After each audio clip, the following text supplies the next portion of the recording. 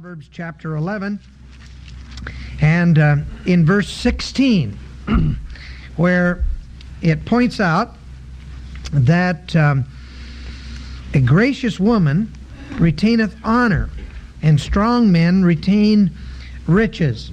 Now, just so that you are familiar with where we are in this particular text, let me remind you that the woman gets the better part of the deal. That is, the woman in her weakness, and women, of course, were more or less despised in this particular age in which he's writing. For a woman to attain honor was difficult, even though there was a certain theoretical honor that came to her because of her husband. Yet a woman who achieved what the woman in the book of Proverbs chapter 31 achieved was really an unusual sort of a situation, at least thought so by the male-dominant society in which she lived. And so for a woman to get to the place of honor was something that was far beyond the value of riches and the value of wealth. And a strong man, or as we'll see in a moment again, a violent man, a man who takes things by force, he can attain riches, but he can never attain what the gracious woman can attain. So we have set here an antithetical distich. We have a contrast that is set together so that you'll understand that even though the woman may be weaker than the man, even though she may not have the social prestige that the man might automatically have, she, by being gracious, can attain what the man can never attain, even though he's powerful. That's the principle that's being taught in this particular verse. So we discussed the gracious woman, and we began to discuss a little bit about this strong man. The word strong is eretz. It's used 23 times. Once it's used in reference to God, but generally it speaks of one who is an oppressor, one who is violent, one who is terrible. It speaks of persons as being oppressors. It speaks of nations as being terrible, particularly in Isaiah, where time after time it speaks of the terrible nations, the oppressive nations, the violent nations. 4 different times in the book of Ezekiel, you have the phrase, eretz, say, Goim, the nation, the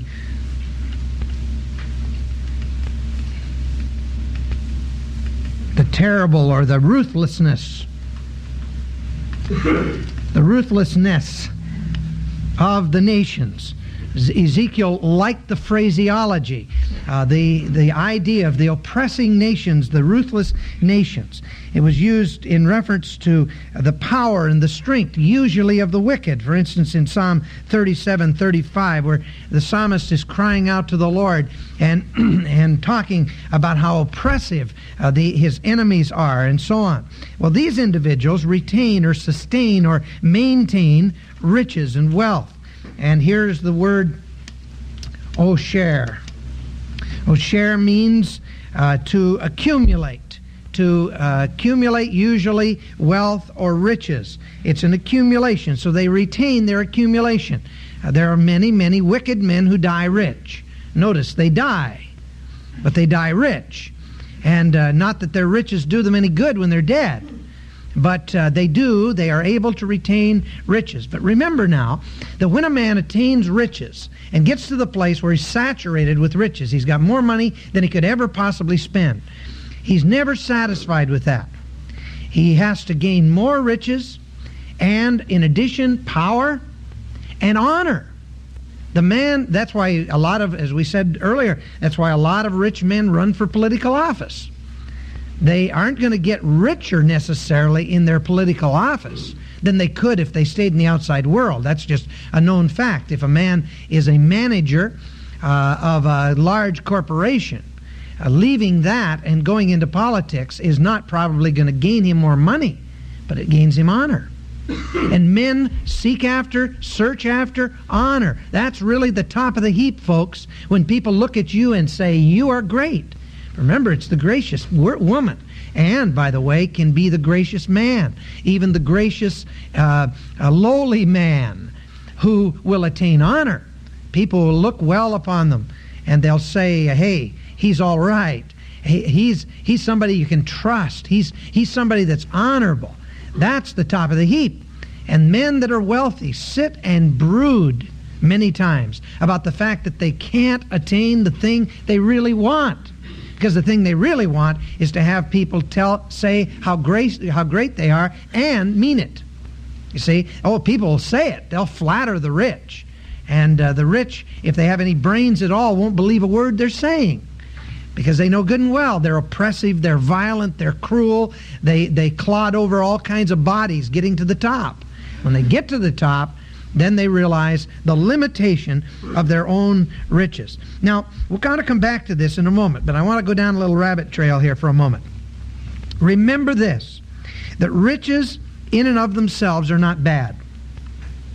Scripture presents both a positive and negative aspect to riches.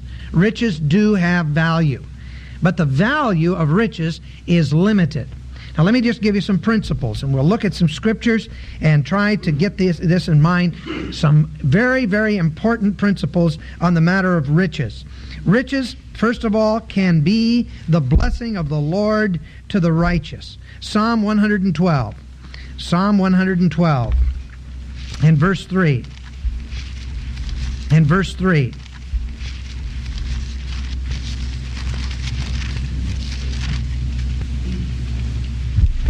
Wealth and riches shall be in his house, and his righteousness endureth forever. Now who is this? This is, in verse 1, blessed is the man who fears the Lord, and who delighteth greatly in his commandments. Again, whenever you're dealing with the Old Testament, there is a lot said about temporal, earthly wealth and riches, because the emphasis is upon the people on the earth, and the blessing of God is primarily material. There is spiritual blessing, of course, and the eternal things are implied.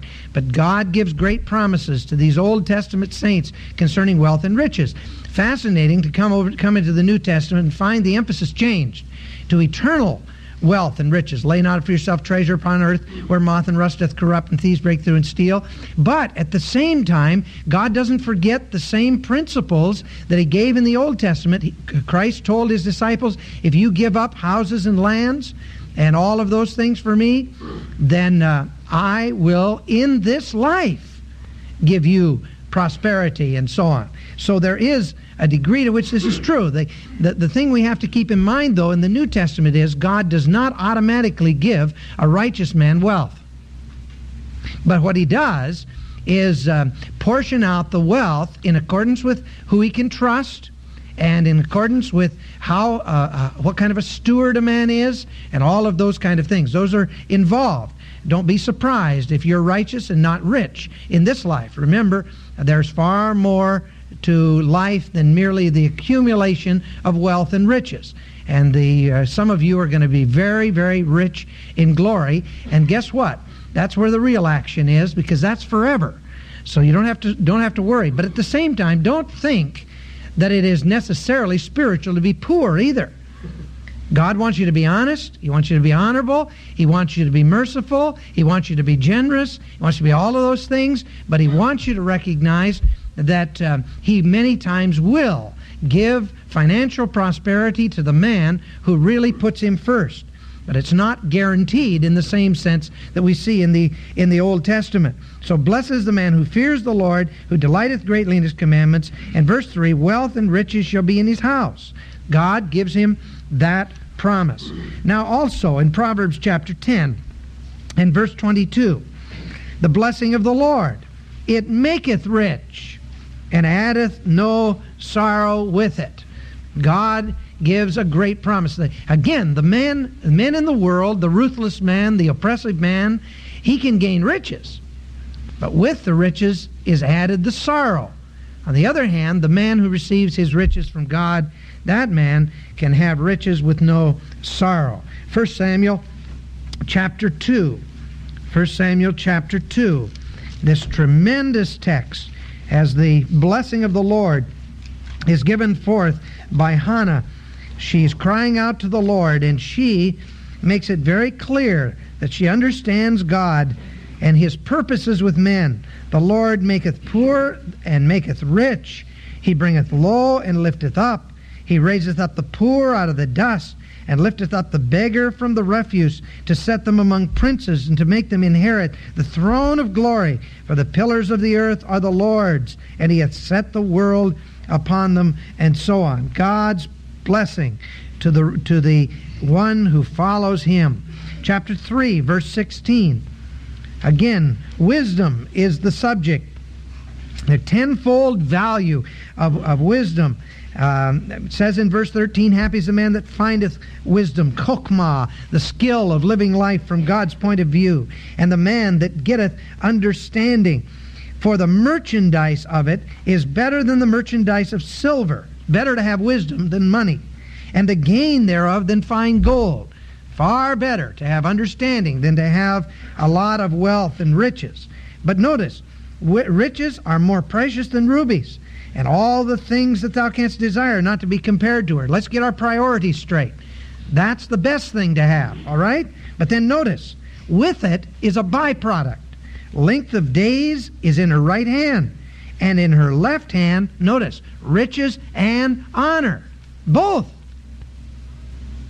Because the gracious person, the wise person, the understanding person is one who is gripped with a sense of priority. And then the byproduct are the very thing that the rich men really want, honor.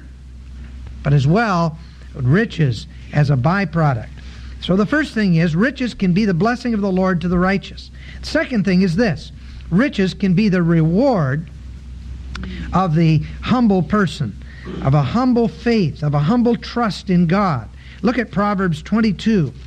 Proverbs 22 and verse 4. By humility, now let's talk about humility again. We'll talk about it 1,000 more times before we ever get through Proverbs. But let's talk about it. It's very vital. In Scripture, you have two contrasting things, pride and humility. Now you can look up, as I did, every verse in Scripture that it deals with pride, and every verse that deals with humility, and there are several words that are used, but there is a common denominator in all of them. There are shades of meaning involved, but the common denominator is this. Pride always implies independence. Humility always implies dependence.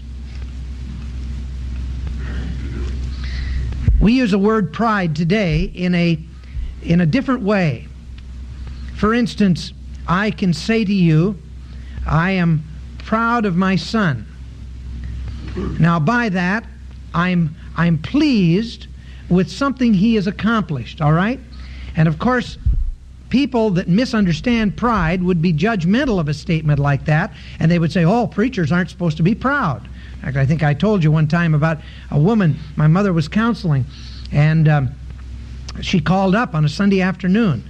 Is your mother there? And I was 10 years old at the time, and I said, no, she's not there, or she's not here. She's at the church. My sister, who was 13 at the time, is playing the organ tonight, and Mom is so proud. Well, I was innocent enough when I said that, but this woman, it absolutely devastated her. To think that Mrs. Steele could be proud was absolutely the end. And she would, after that time, not listen to a word my mother said in terms of counsel because she was proud. Well, now, she misunderstood pride. There's nothing wrong with being pleased or having a sense of pleasure from the accomplishment of someone that you're related to or someone that you like. I'll tell you, I see my staff, some of the things that they're doing in terms of ministry, and I'll tell you, I'm proud of them. Really proud of them. I'm not ashamed to say that at all. That's a perfectly legitimate word in English. But the idea of pride in the Old Testament and New Testament is something entirely different. It is independence. Satan was the epitome of pride when he says, I can go it alone. Who needs God? All right? And humility is just the opposite. It is dependence. Humility toward God is saying, God, I need you. I can't make it on my own. And of course, there are degrees of both. And God says that we are to be careful that we don't develop a proud attitude, but that we continue in a dependence upon God. Christ reinforced that when he said, without me, you can do how much? Nothing. All right? I'll tell you, that's humbling, isn't it? To realize we can do nothing at all that pleases God except through him. Paul said, I can do all things through Christ who strengthens me. But there was no attitude of independence. Paul speaks of his own pride as being a dependence upon God, an independence from God. And before he was a Christian, that's what he was, an independent man. And, of course, at the same time, you have in 2 Corinthians chapter 12, the Apostle Paul declaring that he was given a thorn in the flesh to make him dependent. Go ahead and look at the text. It says that God allowed a messenger of Satan to buffet him, lest he be exalted above measure. And Paul is saying, Lord, I can be more effective if you take this thorn away. And the Lord, in essence, says, Paul, I know you can be more effective, but I can be more effective if you're weak. And Paul says, I've got it now. Here is humility. When I am weak, he is strong. That makes me strong in his strength. That makes me dependent upon him, and therefore I have nothing to boast of. I can't boast of what I've done. I can only boast in the Lord because he has accomplished these things through me. That is humility, right? And Scripture says that God resists the proud, but he gives what? To the humble. Grace. What is grace? That grace is God's favor. And when you say, Lord, I need you, I can't make it alone, I don't have any self-sufficiency, then God says, all right, now I'll give you grace. And it's grace that ultimately will bring you to a place of real victory. Now, having said all that, look at this word again. By humility and the fear of the Lord. What a combination. Depending upon the Lord and standing in awe of his presence and his power. What is the fear of the Lord? Again, remember, there are two factors in fear. You see a policeman, and you're driving 65 when you should be driving 55, and you see that policeman, you immediately have a response of fear. You see a policeman, and you fear. Why? Because there are two things about that policeman. First of all, he's present. If he wasn't present, you wouldn't fear, right? 5 minutes before, when you didn't see him, or if he's hiding behind a billboard, you're not afraid of him. All right? You don't see him, you're not afraid of him. But it's not only the fact that he's present, but the fact that he has the power to do something about it.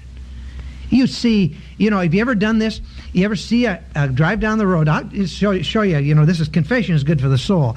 As you're driving down the road and you're speeding a little bit, and you're making the excuse that all these other cars are speeding. All of a sudden you see his car up ahead with a light on top. And you back off just a little bit, and then you go by, and it's a highway car, just a Caltran or some other kind of car that's got a light on top, and you breathe that sigh of relief and step on the gas again. Why? Because he doesn't have any power. All right?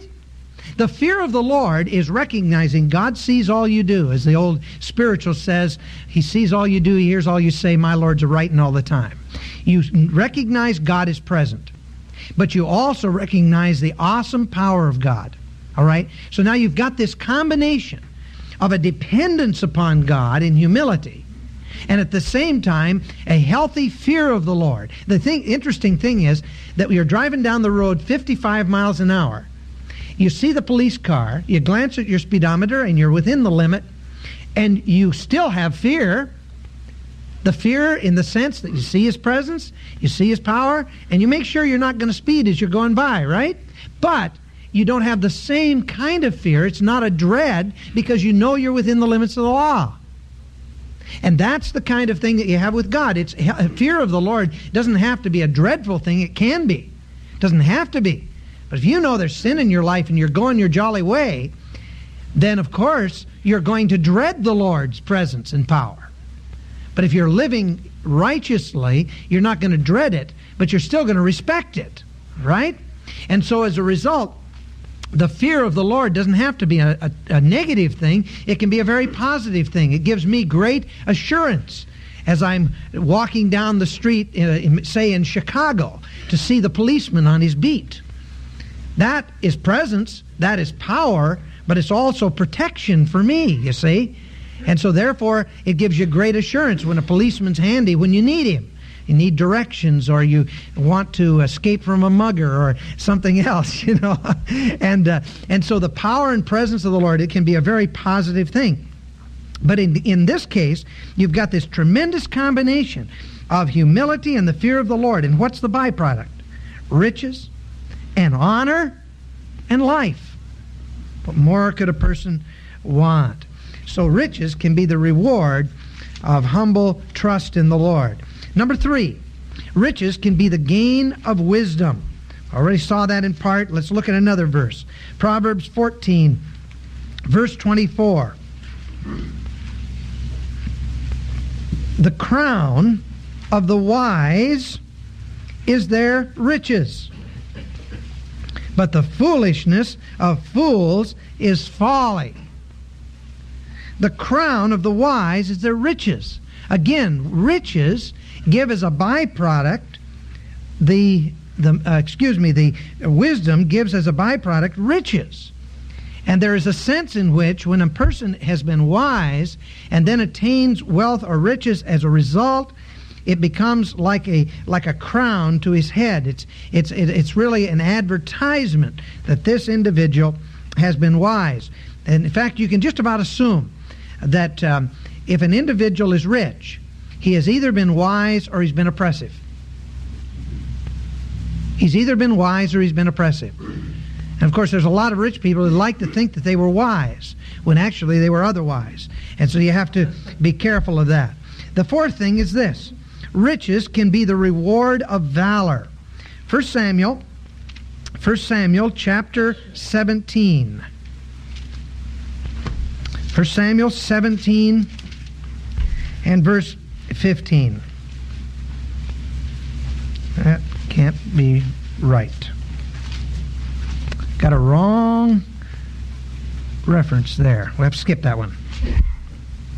I don't like to have to do that, but I could be. Let me check one thing.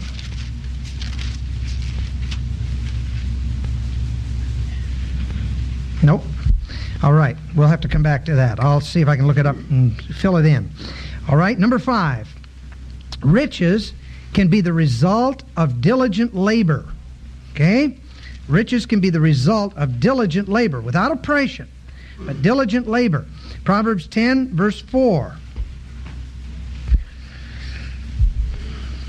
He becometh poor that dealeth with a slack hand. That is the guy that just relaxes and says, oh, well, just see what happens. You know, take it cool, man. But the hand of the diligent maketh rich. Now, the idea is that the man with the slack hand has gotten lazy. And he thinks, oh, well, everything will be fine. Everything's gone fine up to now. It'll go fine. And he hasn't maintained vigilance and diligence. And so, therefore, he has, the man that is diligent is the man that maketh rich. And then in Proverbs 21 and verse 17, here's sort of a definition of the slack hand, all right? He that loveth pleasure shall be a poor man. Pleasure is a priority.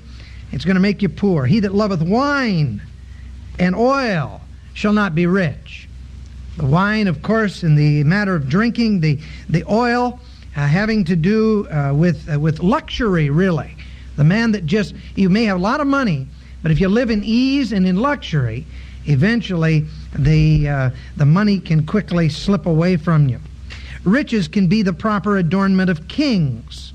There's a very close relationship with particularly godly kings and the blessing of the Lord in wealth and riches. Let's look first of all at 1 Kings chapter 10. 1 Kings chapter 10 and verse 23. Solomon, of course, was wise. So King Solomon exceeded all the kings of the earth in riches and for wisdom. And all the earth consulted Solomon to hear his wisdom, which God had put in his heart. Probably one of the richest kings that ever lived. 2 Chronicles chapter 9. 2 Chronicles chapter 9. And verse 22. King Solomon passed all the kings of the earth in riches and wisdom. 2 Chronicles chapter 1. 2 Chronicles 1 verse 11. God said to Solomon, because this was in thine heart, and thou hast not asked riches, wealth, or honor. Notice the combination again. You did not ask riches and wealth and honor, nor the life of thine enemies. Neither hast thou asked long life, but hast asked for wisdom and knowledge for thyself, that thou mayest judge my people, over whom I have made thee king. Wisdom and knowledge are granted unto thee, and I will give thee riches and wealth and honor, such as none of the kings have had that have been before thee, neither shall there any after thee have the like. Wealth and riches, because he sought after wisdom. Then in 2 Chronicles chapter 17. 2 Chronicles chapter 17 and verse 5. This is Jehoshaphat. Therefore the Lord established the kingdom in his hand, and all Judah brought to Jehoshaphat tribute, and he had riches and honor in abundance. But then notice, and his heart was lifted up in the ways of the Lord. Moreover, he took away the high places and idols out of Judah, and so on. Here he was, a man who trusted God, and God blessed him richly. 2 Chronicles chapter 32 and verse 27. 2 Chronicles 32:27. Hezekiah had very great riches and honor. Again, notice that combination. And he made himself treasuries for silver and for gold and for precious stones and for spices and for shields and for all manner of costly articles. Storehouses also for the increase of grain and wine and oil, and stalls for all manner of beasts, and coats for flocks. Moreover, he provided cities for himself, and possessions of flocks and herds in abundance, for God had given him very much substance. Let me just say that Hezekiah, one of the great kings and the builder of the great tunnel that goes into the city of Jerusalem water supply to the pool of Siloam, a tremendous man with tremendous power and tremendous honor and tremendous wealth. And he was a humble man, a man who depended upon God. But one day, his heart was lifted up in pride. And the way he evidenced that pride was the king of Babylon came around, and he says, by the way, king, let me show you what I've got. And he took him around, and he showed him all his treasuries. He went into all these storehouses. Look at this, look at this, look at this. And the king of Babylon went away saying, wow, what a king, instead of saying, what a great God. And the next thing that happened was that Babylon said, we got to take that place. And the city of Jerusalem fell largely because of the advertisement of old King Hezekiah in his later years, because he became proud of his wealth and riches which God had given him.